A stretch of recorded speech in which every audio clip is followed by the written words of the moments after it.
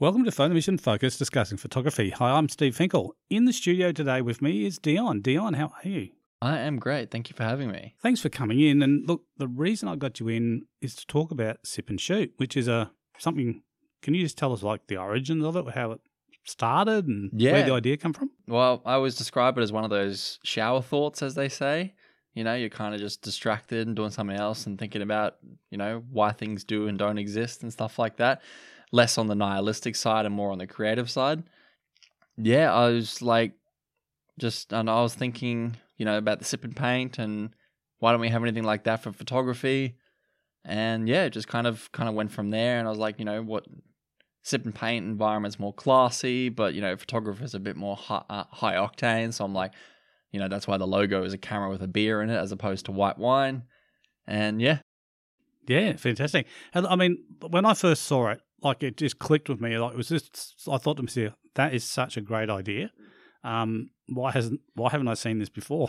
Yeah. And that's always the thing. I said the same thing and I was like, but it's also the other flip of that, right? It's like, why hasn't anyone done it? What has it just not worked?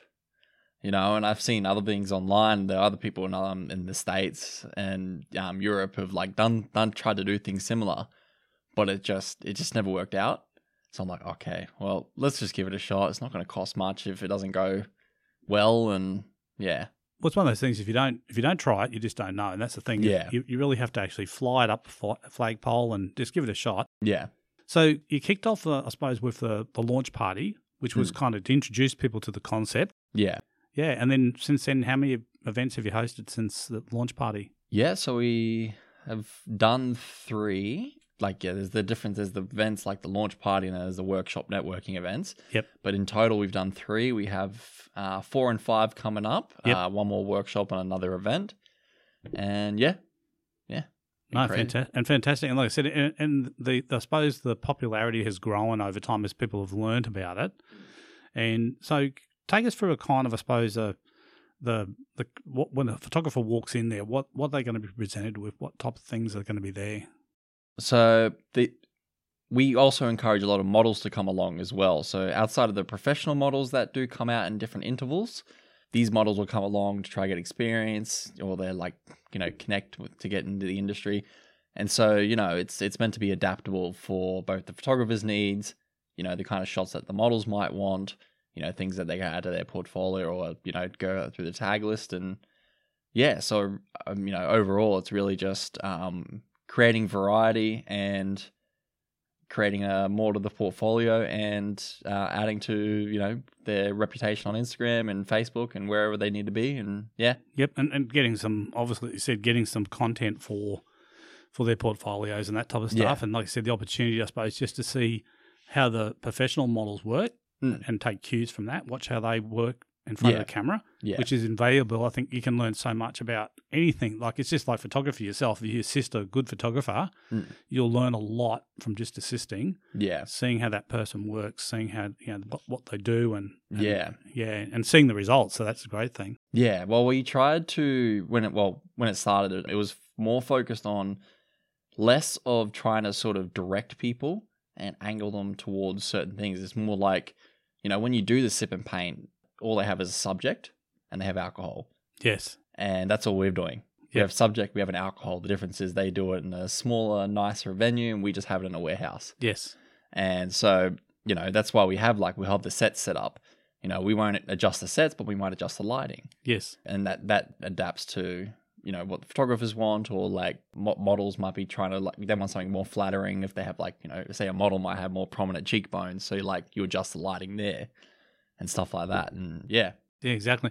And like I said, and one of the things I noticed too, like you guys, when people come in, like at registration point of view, you actually identify the photographers get a little badge to say, so the models can actually then know who's photographing, as well, which I think is a really cool thing to do because that way, I mean, I've been to I think everyone that you've done so far, And I think the last one we had, quite a lot of models coming up saying, can you get some shots of me, please? Which is good. And that's kind of like you would, I suppose, where some of the intention was to go. Yeah. Well, that's to incentivize, like I said, the going off freely.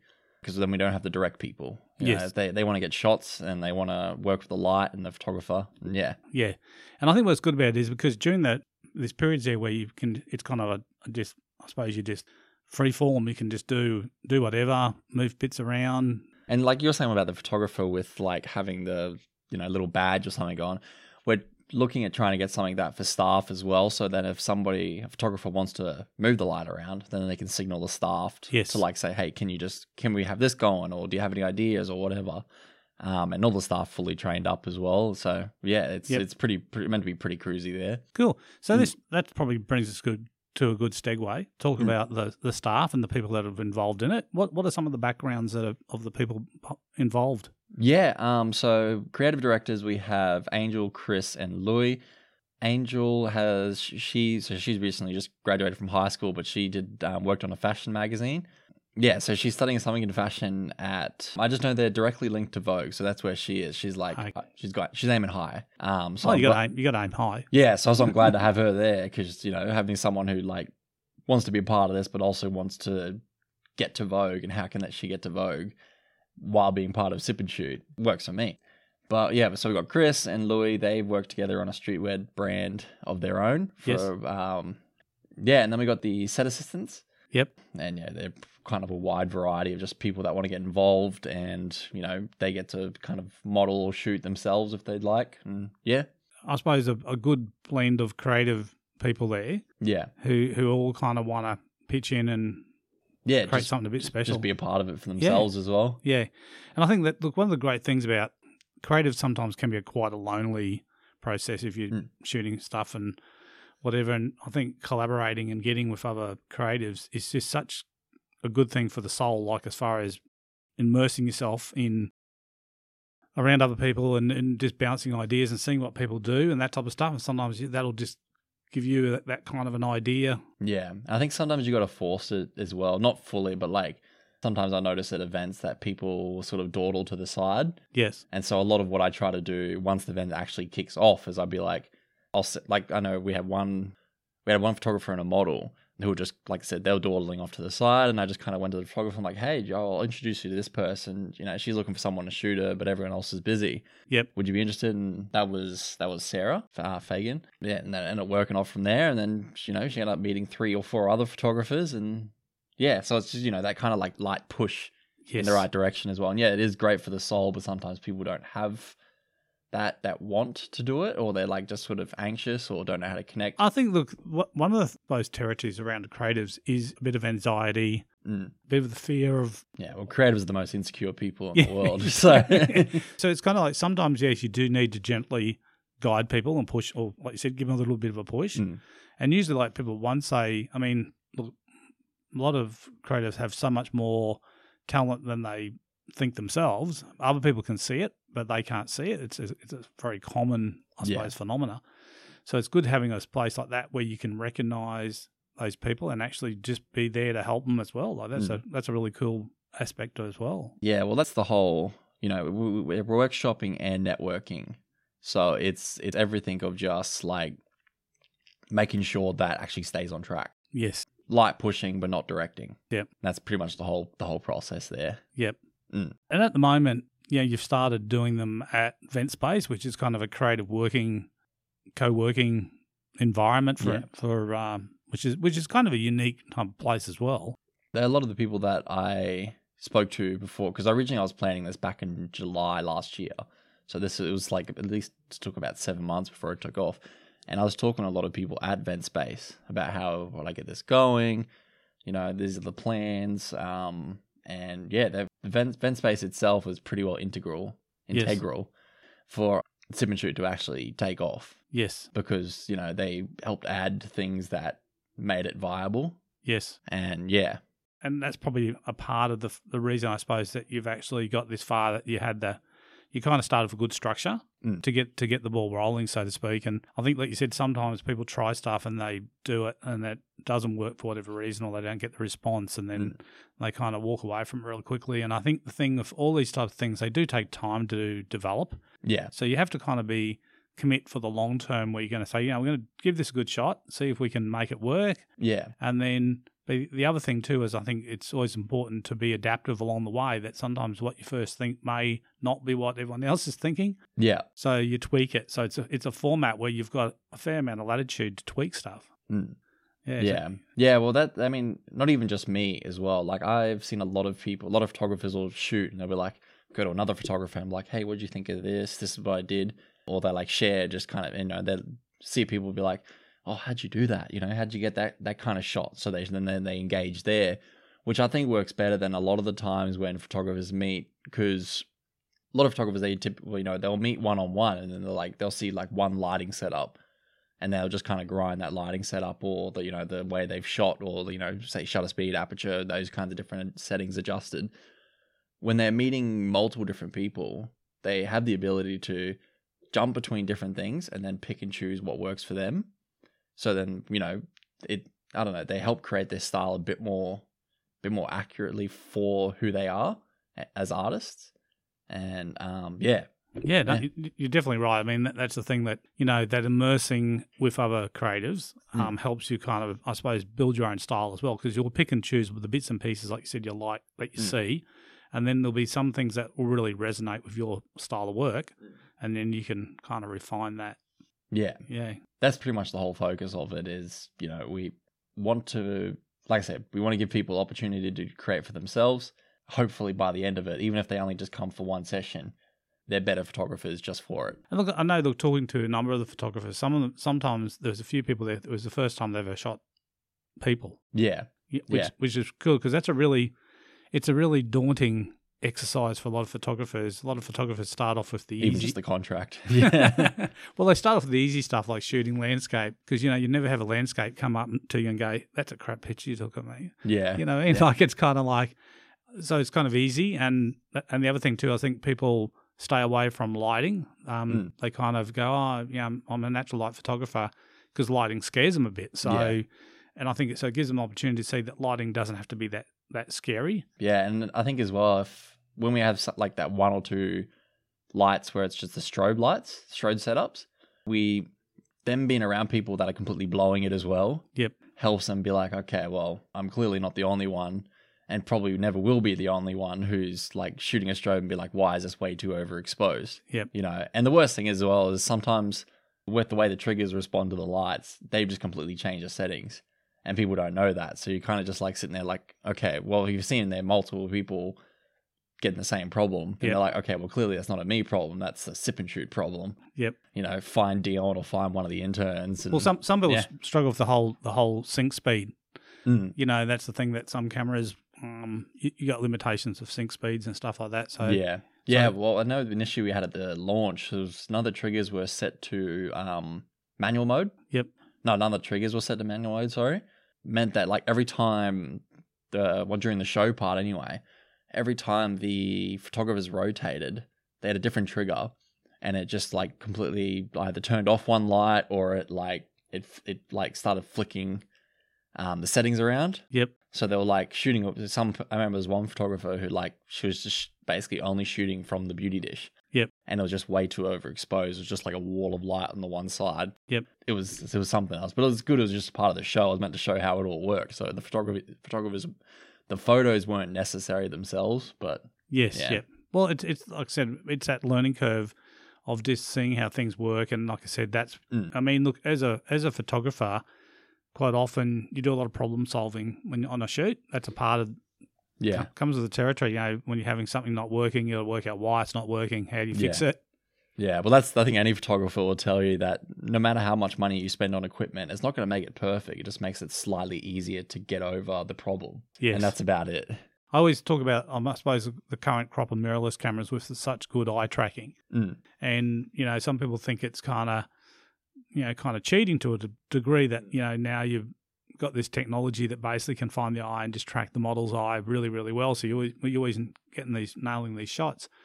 But what I say it just means that then now you can then concentrate on other parts of the photo. Yeah. Because, I mean, typically if you're shooting people, you don't want a blurry face. Yeah. Right? So you're trying to, unless it's something where you've got intended camera movement or some other type of, creative type of shot going on. But for a lot of shots, it's always going to be about the face and it's always going to be about the eye, typically, the eye closest to the camera. Yeah.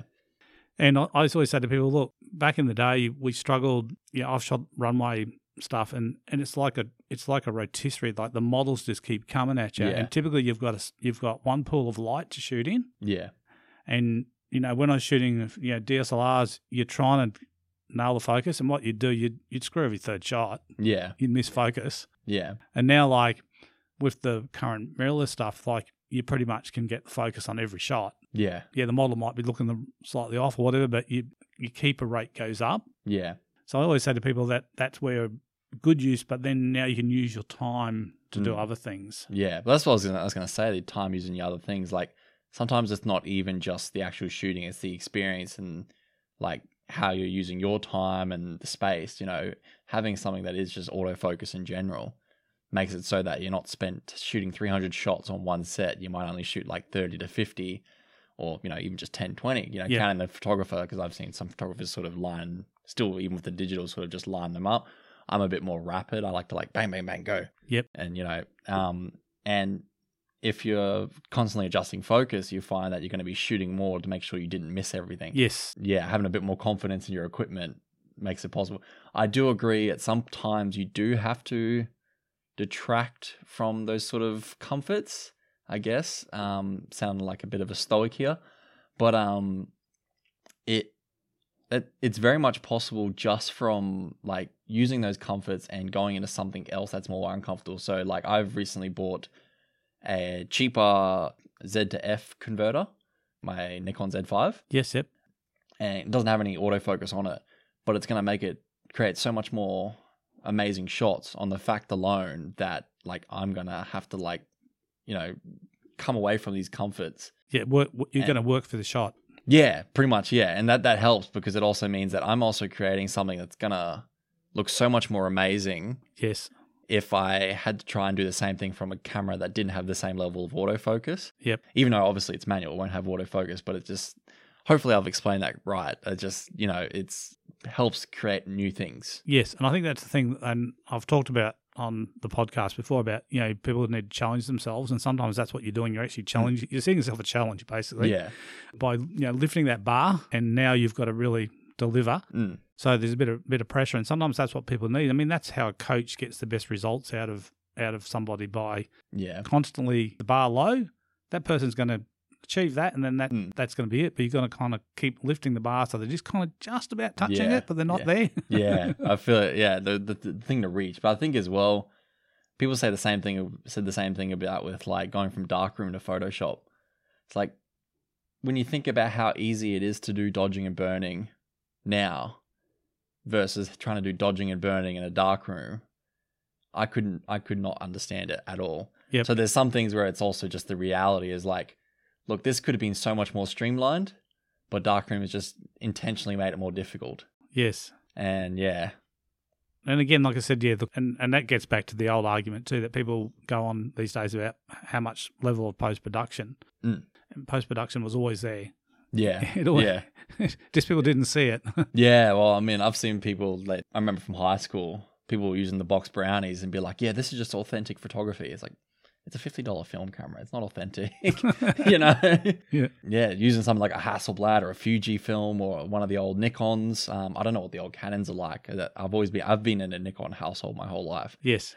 And yeah, some things like that. It's like, those are more perfect cameras. Yes. Than an old box brownie. Yeah. And I think, and there is a bit of a kind of resurgence where people are going back and looking at, seeking out some of the older gear as well. And again, it's about that, challenge themselves, take them out of the comfort zone, like you said. Yeah. You can get in that, and I think that's, again, it's kind of like a part of the sip and shoot idea, is that for people who maybe haven't shot people in the past and are worried, this is a really great way to put your toe in the water and you can get out of your comfort zone a bit, because there's kind of like no pressure. Like you don't have to show anyone the shots. And I think the professional models are pretty well imperative to that process as well. Yep. Because people underestimate how, like, having someone who doesn't know how to model, and if you don't have any directing skills, yes, they can be very awkward shots. They can be very awkward shots, and you're thinking to yourself like, oh, what am I doing wrong here? Yes. It's like, no, it's just the person staring blankly at the camera. Yep.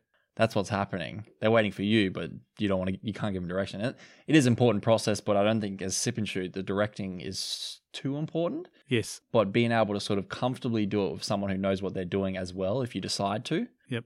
If someone who can go off on their own without you directing them. It was interesting. I did a fashion shoot a couple of years ago, and it was for a clothing brand, and the models I had, so they had one very highly skilled model and one not so skilled model, and it was actually hard work. One model was just a dream, yeah, and the other one was just so much work that people underestimate how much a good model makes to the I suppose helping you get over that initial fear. Yeah, they work. That's what we were saying about before, with having like a camera with autofocus, right?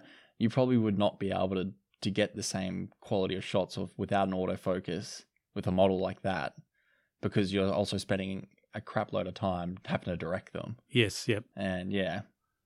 No, it is. And I think, like I said, that's part of, I suppose, the concept. So for people, I suppose, who are thinking about, particularly if they're Brisbane-based, it's a good opportunity if you've been thinking about shooting people, this is a really good way to kind of come in and just see how it all works and jump in and take some shots. And there's really, like I said, there's no pressure there to deliver. Yeah. If you walk away from the evening with one or two shots that you're really proud of, fantastic. If you get more, that's a bonus. But it's what you learn along the way. It's all that stuff that you pick up. And the point of it as well, I mean, the price is $50. If you wanted to book a studio out yourself for about probably the same amount of time, it's about $400. Yep. You know, some cheaper ones are out there, but they don't have lights. You know, there's $50 that come in. You can, if you're the kind of person who's confident enough to direct people, you can just come in and do that as well. And other photographers will adapt around you. Yep. So it sort of just removes that a lot. And that's a lot of what our direction is it's trying to create opportunity to add to those portfolio without like breaking the bank. Yes. You know, and if you don't know how to direct a model, you don't know how to, shoot with models or, anybody really, and then you want to go ahead and rent out a studio on your own, very problematic experience. Yes. Unless you have another team with you or something, but that a lot of people don't have that opportunity. And look, sometimes it's even just trying to find the models, having the right type of clothes and that type of thing as well, and having someone create the shoot and be able to kind of and have the sets set up in a particular way as well. Again, it's like it takes a lot of time to do that. Yeah. And if you kind of, like you said, on your own, you just can't. Yeah, it's very difficult. I mean, I remember when I jumped straight into it, I was like renting out. I did have the benefit of doing the Photo Studio Australia internship in West End, which is a great experience. If anybody does want to do that, that's not a promotion. They let you use it like once a month after the 3-month program or something, and it's free of charge there for like 4 hours. Not everyone I know as well had the same experience there as I did. Yes. They kind of went in, did the one, and then left. Yes. Or they were let go or whatever. I don't know, full thing there. And yeah, but if you want to jump outside of something like this or sip and shoot, it's really difficult, especially because if you don't know what you're doing, people just won't do it. Yeah, and even just filling out the contract. Yep. Or you're trying to get a team. Yes. Because a lot of the contracts have on there like, oh, make sure you get the makeup artist to sign as well, or the stylist. Yes. And it's like, you don't even know if you have those yet. Yes, yes. And yeah. And that's the kind of challenge. And look, and one of the things I noticed, like at the some of them, these other photographers will jump in and help people as well. Especially some of the more experienced ones. So the younger, just remember seeing some younger photographers struggling with trying to get things working, and just having people be able to kind of pick their brain and get an idea. And it's always a fear too, like if you've been shooting for a little while, then people kind of expect you to know a bit about photography. Yeah. But I always say, people know what they know. Yeah. I think as well, try to go in with a very open mind, because yes, like there are a lot of professional photographers that come as well. But I think any professional photographer will tell you that like they're constantly adjusting settings. Yep. And they're never fully, even if they could be doing it for 10, 20, 30 years, and they'll still be like, I don't like this exposure. Yes. So they'll adjust the settings. So, the open mind helps. Yes. Of like being ready for like, this could be something that's leading to something great. Yes. Yeah. And I don't know what your experience has been, but like when people see a shot sometimes and people ask to share the settings, and unfortunately, like those settings are unique to that environment that was shot under. Yeah. So you could take those same settings of the same model, but not be able to replicate the lighting the same. Yeah. And you're not going to get the same result. And then it counts on how much Photoshop was done as well. Well, that's the thing. You don't know how much. I mean, I don't know how you shoot, but I tend to shoot a little bit under, just so trying to preserve the highlights and that type of stuff. Yeah, and you can always, and I mean, that's one of the, I suppose, the wonderful things about modern digital photography, that you can recover so much from the shadows. Yeah. It's just insane sometimes. Yeah. I mean, that whole underexposed instead of overexposed doesn't apply as much anymore. Yeah. Because even a lot of the times I find with my Z5, I'll shoot, but like 90% of the settings are just shot in some sort of default, and the rest of it's like, how I've adjusted my camera. But it also, that's not always true, but it's a lot more true than it was when I was starting with the 600D. Yes. Yeah. Yeah, no, like I said, it's kind of like you said, professional photographers are always kind of, changing stuff along the way, and look, your style changes too. There's things that you like more, so you kind of go more heavily one way or the other. I mean, you'll see some wedding photographers, a few years back, it was like everyone wanted to shoot high key. Yeah. You saw all these high key images. And, yeah. And it's like, so there's always these trends and that, and then some people kind of stick with that, other people move away from it. Yeah. Type of thing. And there are some that it's a weird one. I mean, like I said, I was saying about Photoshop, there are some people they'll shoot, but then like the photo on its own is not particularly astounding. Yep. But because of whatever they've done with color coding, yep, it just popped. Yes. And sometimes that's the key thing, is sometimes what you look at the picture and it'll look quite flat. Yeah. But the elements, all the elements are there. Yeah. And you just need to go and tweak some of the colors. You might pump the red up a bit more. You change a few things in post, and and it just looks like a completely different photo. Yeah. Well, I think that's what kind of differentiates a photographer as a photographer and a photographer as an artist. More so, I think the level of Photoshop that gets used. Yep. I mean, there are people that shoot to edit, and then there are people that just shoot to touch up. Yes. And I think the shoot to touch up is more your photographer, Not to say that like anyone who's a photographer as an artist can't go on to do wedding photography and the same thing, but they tend to be like, even their mindset will be more like, this is my medium to go to the next thing, which is going to be Photoshop, and that's my next medium. Yep. Viewing everything is just a medium to getting a final product. To get a result. Yeah. And then as the photography as a touch up is more like, people who want to use their camera and primarily just that. And when they come into Photoshop, they don't, or Lightroom, I guess these days as well. I don't use Lightroom myself, but I guess it's more like the camera is the primary focus as opposed to the piece itself, I guess. Yep. Yeah. Hopefully that makes sense. Everyone will come to the table with a different mindset as well of what they're trying to get out of something when you walk into a shoot. And those aren't rigid rules that I'm saying either. It's very hard to sort of pin anything down as art and photography and, all that. Yeah. I've always looked at photography as being a fluid discipline. Everything's in flux. Yeah. But it is very much on its own as an art form as well. Yep. Well, I think, a graffiti artist could easily be pinned up with a painter, but a photographer can't be pinned up with either of them. No. Ever-going debate about is photography art or what? And I think there's some photographers who I really see their work as art. Yeah. You know what I mean? Yeah. And there's other photographers who are really kind of documenting that moment in time, preserving that. So it's like how if you were there, I guess that's street photography as well, yes. right? Like that, even that breaks the rule of what I was saying about photography is touch up. They don't really touch those images. No. That's also, I think, the time invested into the camera and understanding the equipment and producing something that moves you, even if it is just an image as is. That's the art right there. And that is hard to achieve. Like it's something, a discipline. And I do a lot of street photography and I love street photography for that thing that when you can find sometimes... It's a lot of patience as well. A lot of patience, but you find a moment. Yeah. I love capturing moments because they're so fleeting. Yeah. And it's usually like interaction between two people. Yeah. I often talk about this shot I took I was in Florence in Italy, and this is just before the pandemic.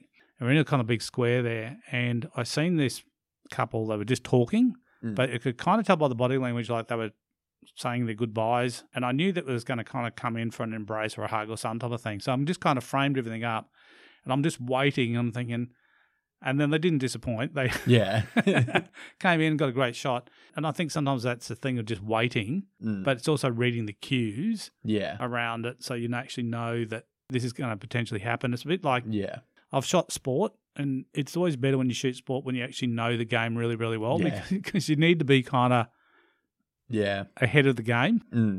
I mean, I've tried to do sport, and sometimes I'm like, I'll shoot soccer or football for the educated.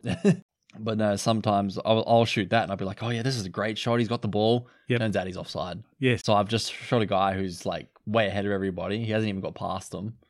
And No, it's interesting. I did I shot a year of soccer, and it was actually really good because I played soccer when I was younger. So it was good because you kind of knew the sport. And you kind of could see, you could read the play sometimes. Yeah, right. Yeah. I enjoy it, but I never fully understand it. But I think that's my love of art as well. I enjoy doing it, but I have no clue what I'm doing. And sometimes it's better to be clueless in some things, I think, because ignorance is bliss. Well, if you start putting rigid rules around stuff, like if you start trying to put frameworks around stuff, it just stifles creativity. Like you just can't. You still need a foundation, I think, to build off of. I think that's a lot of the mistake people make is when they're shooting or they're painting. Painting doesn't start without a white canvas. But it doesn't finish up that way. No. But you have a process for also developing your own foundation.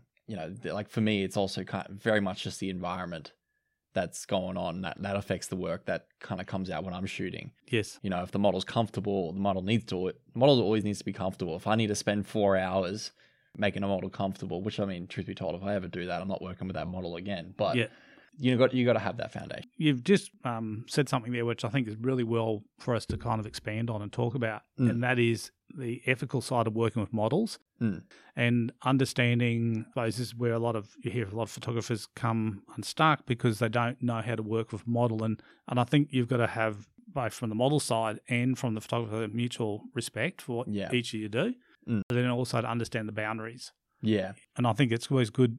I think when you got maybe a model working in a sip and shoot environment, you've got a lot of people around, which is good from a safety point of view. So that but again, for people to understand what's acceptable and what's not acceptable.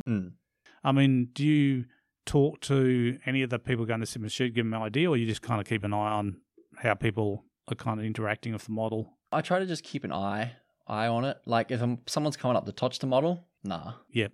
Leave that for we have a stylist, we have makeup artists, we have interns.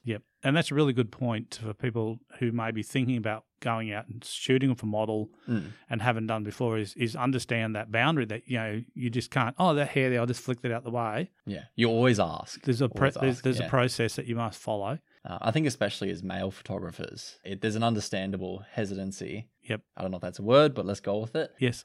Let's be creative and just make it. That's my foundation was hesitant, and we've gone from hesitancy.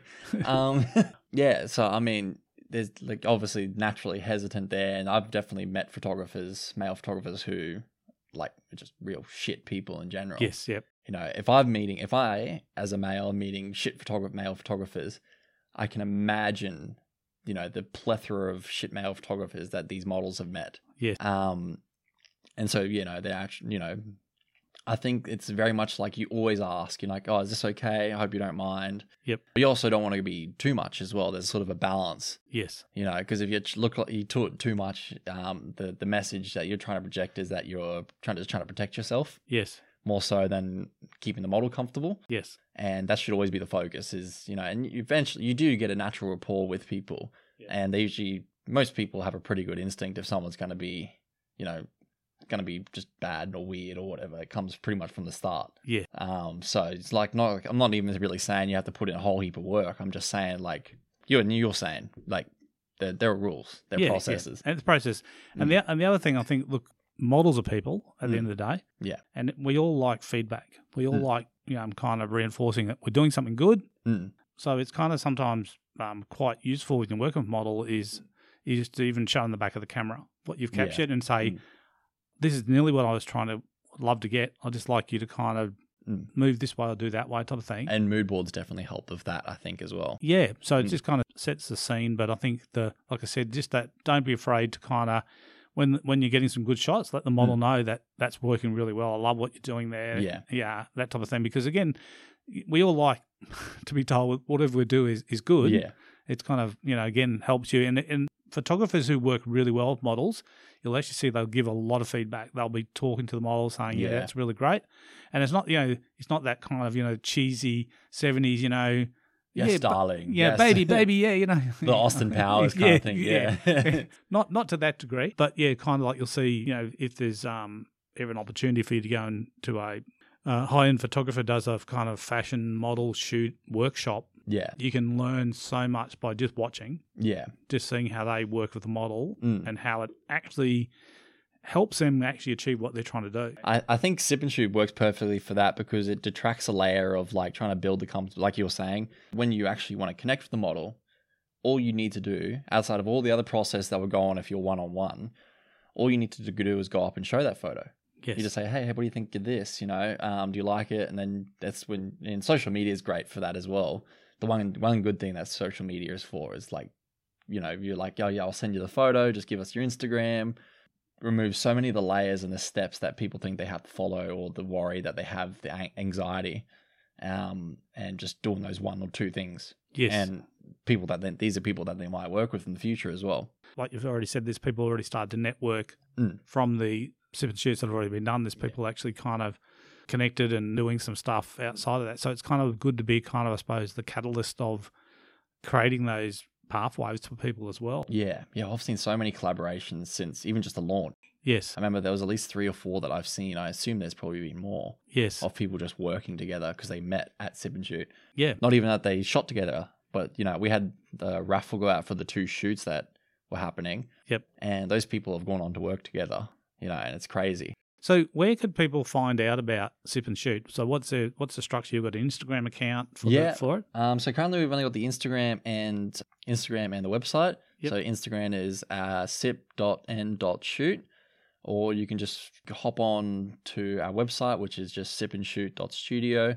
Again, Sip and Shoot with an N in the middle instead of an N. That in the show notes anyway, so people want to go back and just check that. We'll have all those details in the show notes, but it's always... Sweet, yeah. And I think it's always good for people to just go and have a look. I imagine there'd be some stuff out there too, some of the tags on stuff, so people should be maybe even able to search a few of the hashtags Sip and Shoot and see some of the previous stuff. We actually have Google business account now. Yep. I've tested it. I haven't got anyone else to test it yet, but when I just type in Sip and Shoot, it does pop up. Yep, cool. So it should be there. But if it's not there, just have a scroll down because I've seen that it gets mixed up with Sip and Paint as well. Yeah, I do. Yeah. That's why we're trying to encourage reviews. So maybe give us a review as well if you decide to come along or... Yeah, and that's on the Google review that you're talking about? Yeah, Google review, yep. Yeah, cool. Because you guys are kind of helping photographers, so if photographers can help by, giving something back as well, it all helps everyone at the end of the day. It's just kind of, the whole point of trying to maintain that, like, everyone can do whatever they want is having that collaborative spirit. Yes. Keeping everybody going but with each other. It's kind of grown into a community. And look, one of the things that I'm kind of really passionate about in photography is communities. Fostering those communities for people to be able to have like a safe space to be able to kind of work together and find out information and that type of stuff. And I think the more people who kind of get involved and, do that type of stuff, the bigger the community grows. And, and again, then there's more opportunities to grow as a photographer, because I think that's going to be the challenge. And I think the other thing is the timing of Sip and Shoot is great, because coming out of COVID, we had kind of basically, like, you couldn't have run this. Oh, yeah, no, definitely not. If I tried to do it on Zoom, it just wouldn't have worked. No. Well, that'd be interesting. I don't know how you quite... A lot of screenshots. But I think, look, the fact now that people can get together and kind of, I suppose, work in those type of environments with people and bounce ideas off people. Yeah.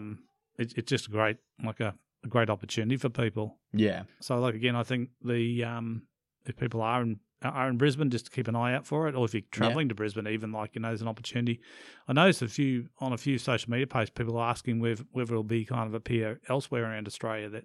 So the next place I'm looking at doing it is in Cairns. Yep. That'll probably be around July. Yep. I have no direct plans, but Cairns being I'm being from Cairns. I'm hoping to sort of connect with some people, even if I just rent out a hall somewhere. I'm going to get somewhere that has a bar. Yep. And somewhere I could set up backdrops. It's not a whole lot of demand. Well, it sounds like you'd get like a local bowls club even. Yeah, it is also just sort of maintaining the quality that comes with the sip and shoot environment. You know, if I ran out a bowls club, it's great, but it sort of gets pitted with sort of like the kids' martial arts classes and stuff like that as well. Yeah. But I'm sure there's other venues too, like where there's a bar and that type of stuff. Usually. Yeah, there's plenty there, and there's one joint I had looked at, but they may have closed. Yep. But I have to look into it next time I'm up there. Cool. That's something for people up in Cairns to keep an eye out for, at least. And we are going to try and expand in other places, Sunshine Coast, Gold Coast, and all that. But it's more just trying to get where I and others know people. Yes. That can help out or at least just get us started. Yes. And yeah, because it's an art. It is still it's a startup, and it is an art startup. Yep. So it's impossible to sort of do without other people helping. Yep. And before we go, we probably should just talk a little bit about what type of stuff do you normally shoot? Yeah. I tend to do more art fashion photography, more so leaning into the art and then combining fashion into that. A lot of working with models. Yes. So that's why Sip and Shoot works, because I think I've known a lot of these people that have come. I've worked with them. Yes.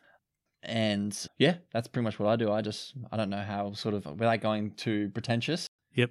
Yeah. Cool. So, and your Instagram, where your stuff? Yeah. I'm at Dion Tillema, DionTillema. I keep forgetting you have show notes. My apologies. Yep. But yeah. So that's where all my stuff is. I just hit 1,000 followers. So jump over and have a look what Dion's doing, and give him a follow, and sweet. Yeah, spread the love around. Yeah, thank you.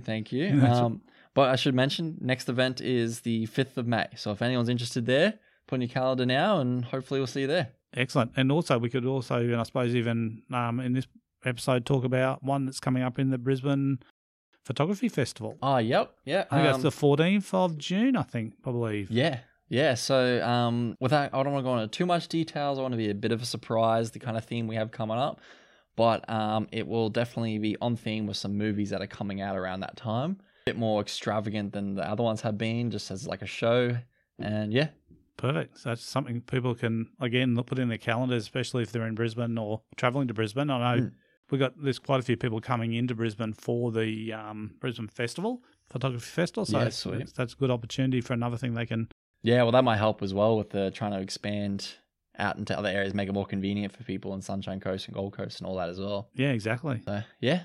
Excellent. Well, Dion, look, thanks for coming in and sharing your vision and the fact that, you had an idea and that you were able to kind of get it to, make it a reality and make it happen. Yeah. And make constant at least. Well, that's the thing. Look, everything starts with an idea, but quite often, how many ideas do we all have sitting on the back burner, think, that'd be a really good idea, but they never actually come to anything. Yeah. So it's really good that you've been able to actually take your idea and actually get it and deliver it. Yeah, absolutely. And have it kind of, I suppose, the response that you've got so far. Yeah. No, it's been great. It's been crazy. Fantastic. Mate, again, thank you again for sharing, and we'll talk again soon. Sweet. Thank you. Thanks, mate. Bye. Bye.